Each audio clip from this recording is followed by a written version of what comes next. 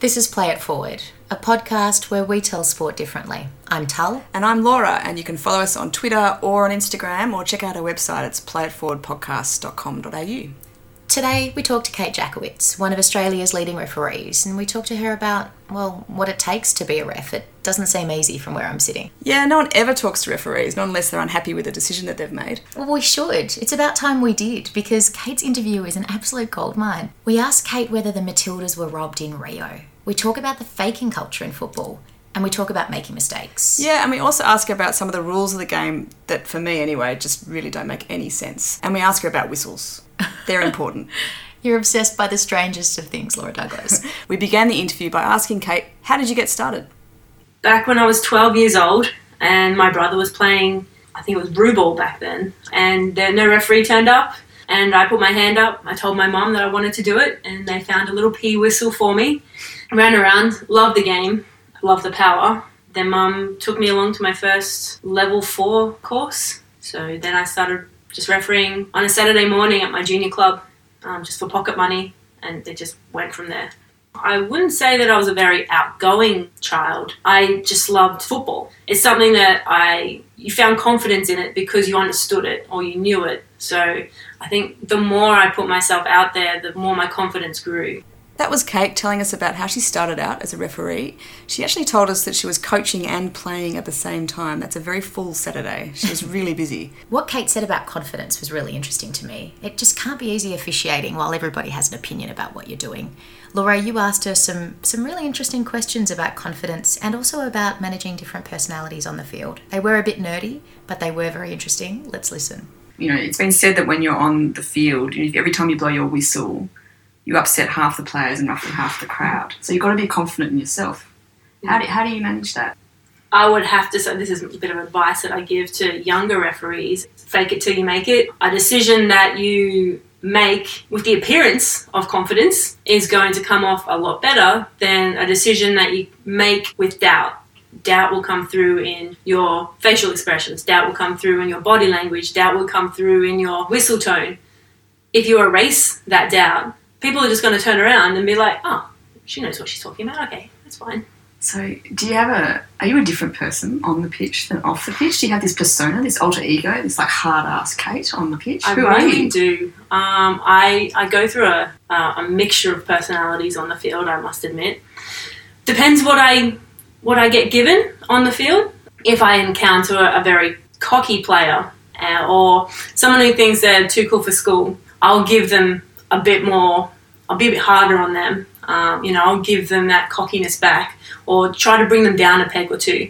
But if I encounter a player who is, fair and wanting to just play the game in a fair manner, I'll give them a bit more leeway.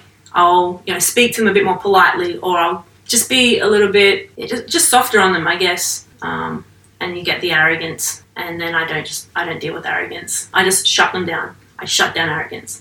Do you do the same in your home life? Oh dear. I'm more of a clown off the field, and sometimes I bring that clownness. I joke around a bit. I'd much rather have a laugh than be strict or controlling, even though it is kind of controlling. I like to reference it as positively influencing behaviour, and if I have to do that in many different aspects, different personalities, that's how I do it. That was Kate talking about how she positively influences behaviour both on and off the field. I was really interested to learn a bit more about how Kate controls the game on the field, particularly when it comes to using the whistle. So I asked Kate, what do the different whistle sounds mean? Little foul, little whistle, and big foul, big whistle. Wow. Laura, your question was profound. Seriously, what were you expecting? Little foul, little whistle, big foul, big whistle. No, bear with me. There's more to this. Let's listen to Kate about the type of whistle she uses.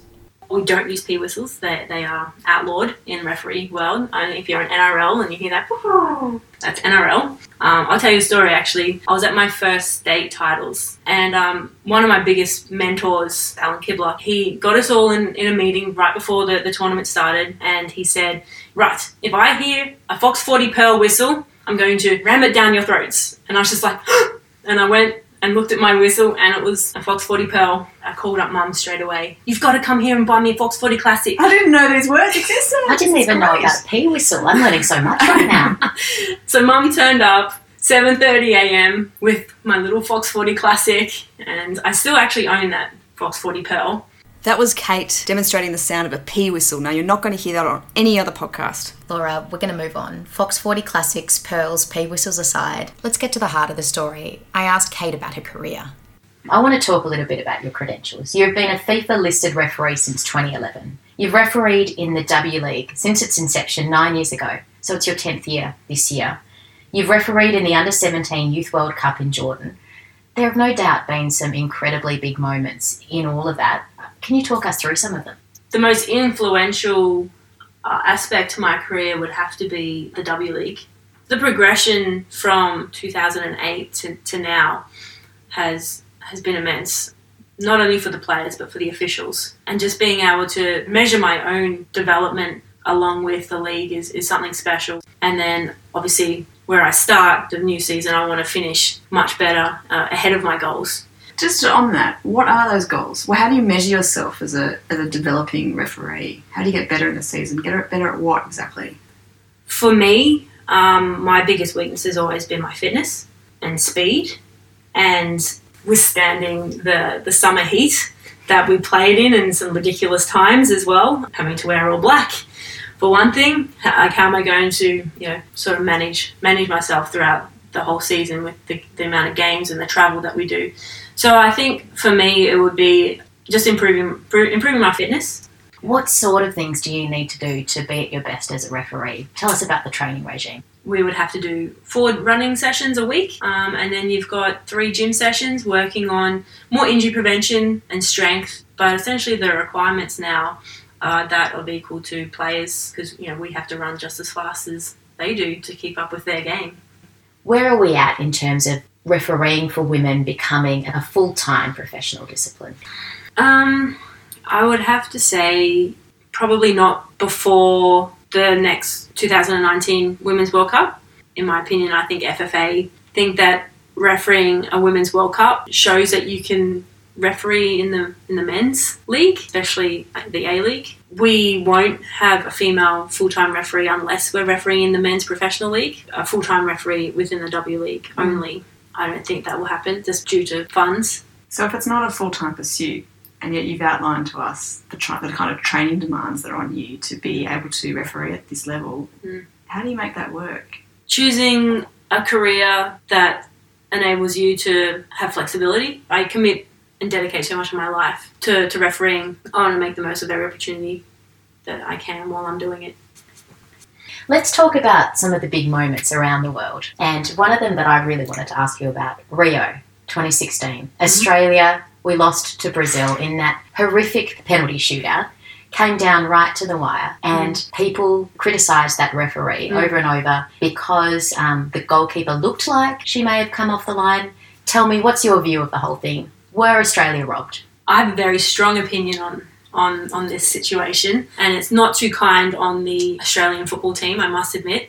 Any women's football fan out there that actually wants to go relive it and to see it, go and pause it right before our 2 penalty kickers take the penalty. So it's actually from the moment they kick the ball. If that goalkeeper is 1 step or less off the line, this is acceptable. I've done it on all of them, and it's legal. Wow. So Australia wasn't robbed? No. Not in your hearing. Not in my opinion, not in FIFA's opinion.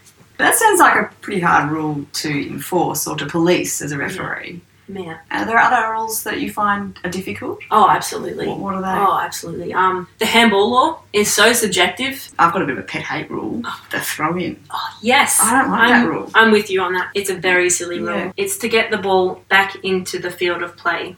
I really don't care how it comes in, as long as it's in the field so we can start playing football rather than debating whether it was thrown correctly or not. I don't care. While we're on the subject of rules, I've got to say, I looked at the laws of the game this morning, and I should have done this far earlier in the course of my career. 144 pages long, a ridiculous amount of detail. But there's one rule that I've never understood, which I really think is the vaguest of all of the rules in the book, how do you determine how much time is left at the end of the game? Everyone's just sort of guessing, wondering when the referee will blow their whistle, and it can have absolute game-changing consequences. Yeah. How does this make sense? It's written in Law 5 that we're the sole timekeeper of the match, and I think that's a tradition that has been held for however long the laws of the game have been around. What if your clock stops? Oh no, has that happened? Oh yeah. Your clock? Yeah, my watch has died. That's why we wear 2. But sometimes I run over to my assistant referee or my 4th official and can I have yours? And So that's what those people are for. yeah, they all have 2 watches too. So essentially we've got, if we have a full 4-man team out on the field, we have 8 watches going all at the same time. But do you get caught up with the game and so you don't actually see that the 4 minutes of extra time has surpassed the 4 minutes of extra time? Well, this is where technology comes in and our watch starts beeping at us. Okay. Yeah, I set it to vibrate and it's vibrating away. But to answer your question, general rule of thumb, each substitute around 30 seconds. A goal, another 30 seconds. Injuries, I will certainly look at my watch and see how much time has passed. I mean, it does add to the suspense, doesn't it? When you've got no idea when the referee's No going one to blow the knows. whistle. Yeah. Well, now we've got these little boards that show us. Well, it says 4 Sometimes. minutes, but it might go to 6 minutes. Yes. You might be adding on time willy-nilly through those 4 minutes. Let's go back to the rules of the game, because one rule that I read was that a celebration of a goal must not be excessive. Mm-hmm. What the hell does that mean? How excessive is too excessive? Well, obviously you're not allowed to remove your shirt. There's a respect thing. Yeah. Indecent exposure might come into I it. think so. But hang on, before you answer that, and you're talking about the shirt, they do that all the time. They're Yeah. constantly taking off shirts, Caution, even just putting a shirt over your head, that's still considered... removing your shirt. Yeah, removing your shirt. You're allowed to lift it up, but you're not allowed to put it over your head. Right. Yeah. So the minute it goes over the head and you're doing that aeroplane thing, yeah, they love that's a that. caution. Yes, yeah. I want to talk about power. Yeah.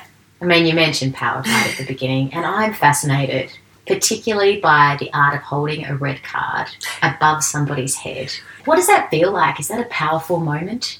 I don't like to give out too many. My role in the match is player safety and to facilitate an entertaining match. Like, these are my roles. And then someone does something that is worthy of a red card. For me, that is like, out of the question. You do not belong in this field. You get off this field now, and I raise it. That field for me is sacred, and I will do anything in my power to protect that game and these players.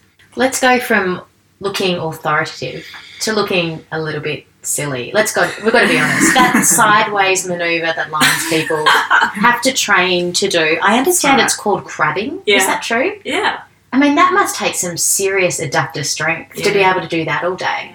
And the calluses you make on your feet and the blood blisters, it's pretty bad. None of that for you lately. Oh no, I can't go sideways. I am not built to go sideways. I chose refereeing very early. It was not within my skill set to go sideways. That was Kate talking about some of the more unusual things that she has to cope with as a referee, or that officials have to cope with. Blood blisters, doing crabbing, black uniforms. Black uniforms on hot summer days on synthetic grass. I just never thought about what referees were facing in those sorts of conditions. Given how difficult it is to be a referee, I wanted to ask Kate, do the new advances in video technology make it any easier for referees? I think the purist in me likes football being untouched from technology. So to me, I don't like how that puts such a distance between professional football and grassroots, and that's what I've liked about football so much, that you can kind of you can go anywhere, you can draw some lines in the sand and put some shoes out and you can still play the game. But going forward, I think it's important for professional footballers, and because there's so much money at stake, which is unfortunate, but it's our reality in our modern game.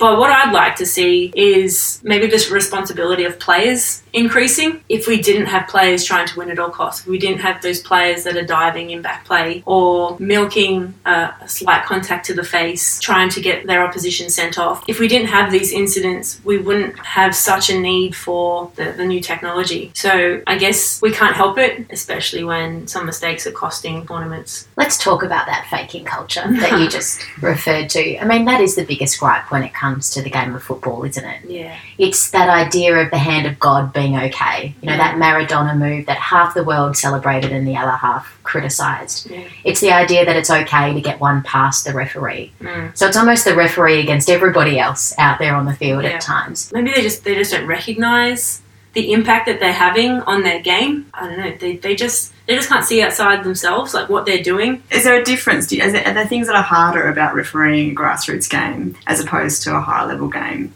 or things that are easier? I actually had to referee in the Kanga Cup. It's a youth tournament in Canberra, and it was an under-14 boys game. And by gosh, it was one of the hardest games I've had because the ball rarely went out. It was just kicking and chasing and running.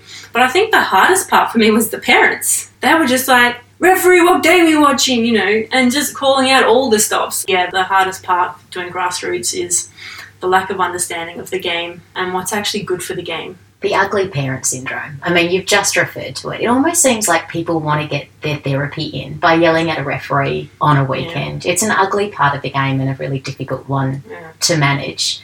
Do we need to go and take parents aside in some sort of program to try and teach them otherwise? How do we fix this? I would love for them to come in and do referee courses and go referee one game. All they have to do is one game. I guess it's that form of empathy that you don't have unless you've experienced it. Yeah, just go stand in the middle of the pitch alone with one whistle and 22 players running around and then other people, everyone else's opinions differing from yours, but you've still got to make the next decision. You can't just say, oh no, pass, I don't want to make the next decision. There's always another decision to be made after the last one that you've made. That was Kate talking about how hard it can be making quick decisions. Referees are human, they can get it wrong, so we asked her, what do you do when you're out there, you blow your whistle, and you realise you've made the wrong decision?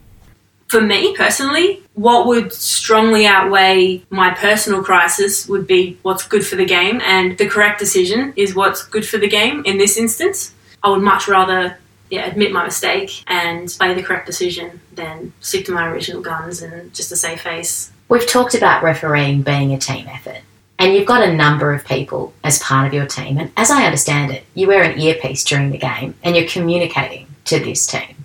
How difficult is that to manage a game, to manage the crowd, annoying players and so forth, and also the voices in your head? It's definitely taken a lot of experience to get used to it, because essentially it'll be you and then your assistant referee who's closer, so your active assistant referee, and if they're saying handball or pen or outside, so these are all just little cue things that you're expecting to hear now. Like you blow your whistle and then all of a sudden I hear this outside. So I'm like, all right, good, don't run to the penalty area. So those little cues, again, you expect to hear it when the ball's just about to go out of play and you hear red, blue, or corner. What's with the double red? Because in case the first one cuts out. That just sounds totally insane. I do not know how you cope with that. Do you ever want to turn someone off? No, but sometimes they've gone off accidentally. And you haven't told them? Well, they're like, Kate, can you hear me? And they get nothing. So then I think there was one time where I could hear everybody, but they couldn't hear me. But no, I haven't turned off anyone purposely. I have told people to, please don't talk now. Just don't talk. You need to stop. But it's also a good tool, especially on the W League. We've got a lot of senior referees versus up and coming. It's used as a teamwork, a support type thing. We encourage each other. Or it's 40 degrees and you've got that big long run that you have to do, and I've got somebody in my ear, run, Kate, run. All right, I'm going. You're not the one that has to run. Yeah. Very important for the support. What about when you're bored? It's a really bad game. Do you ever just have a yap with your other team members? Yeah, unfortunately we do. I mean, I talk about respect the game, and you should do the best for every game, no matter what league or standard.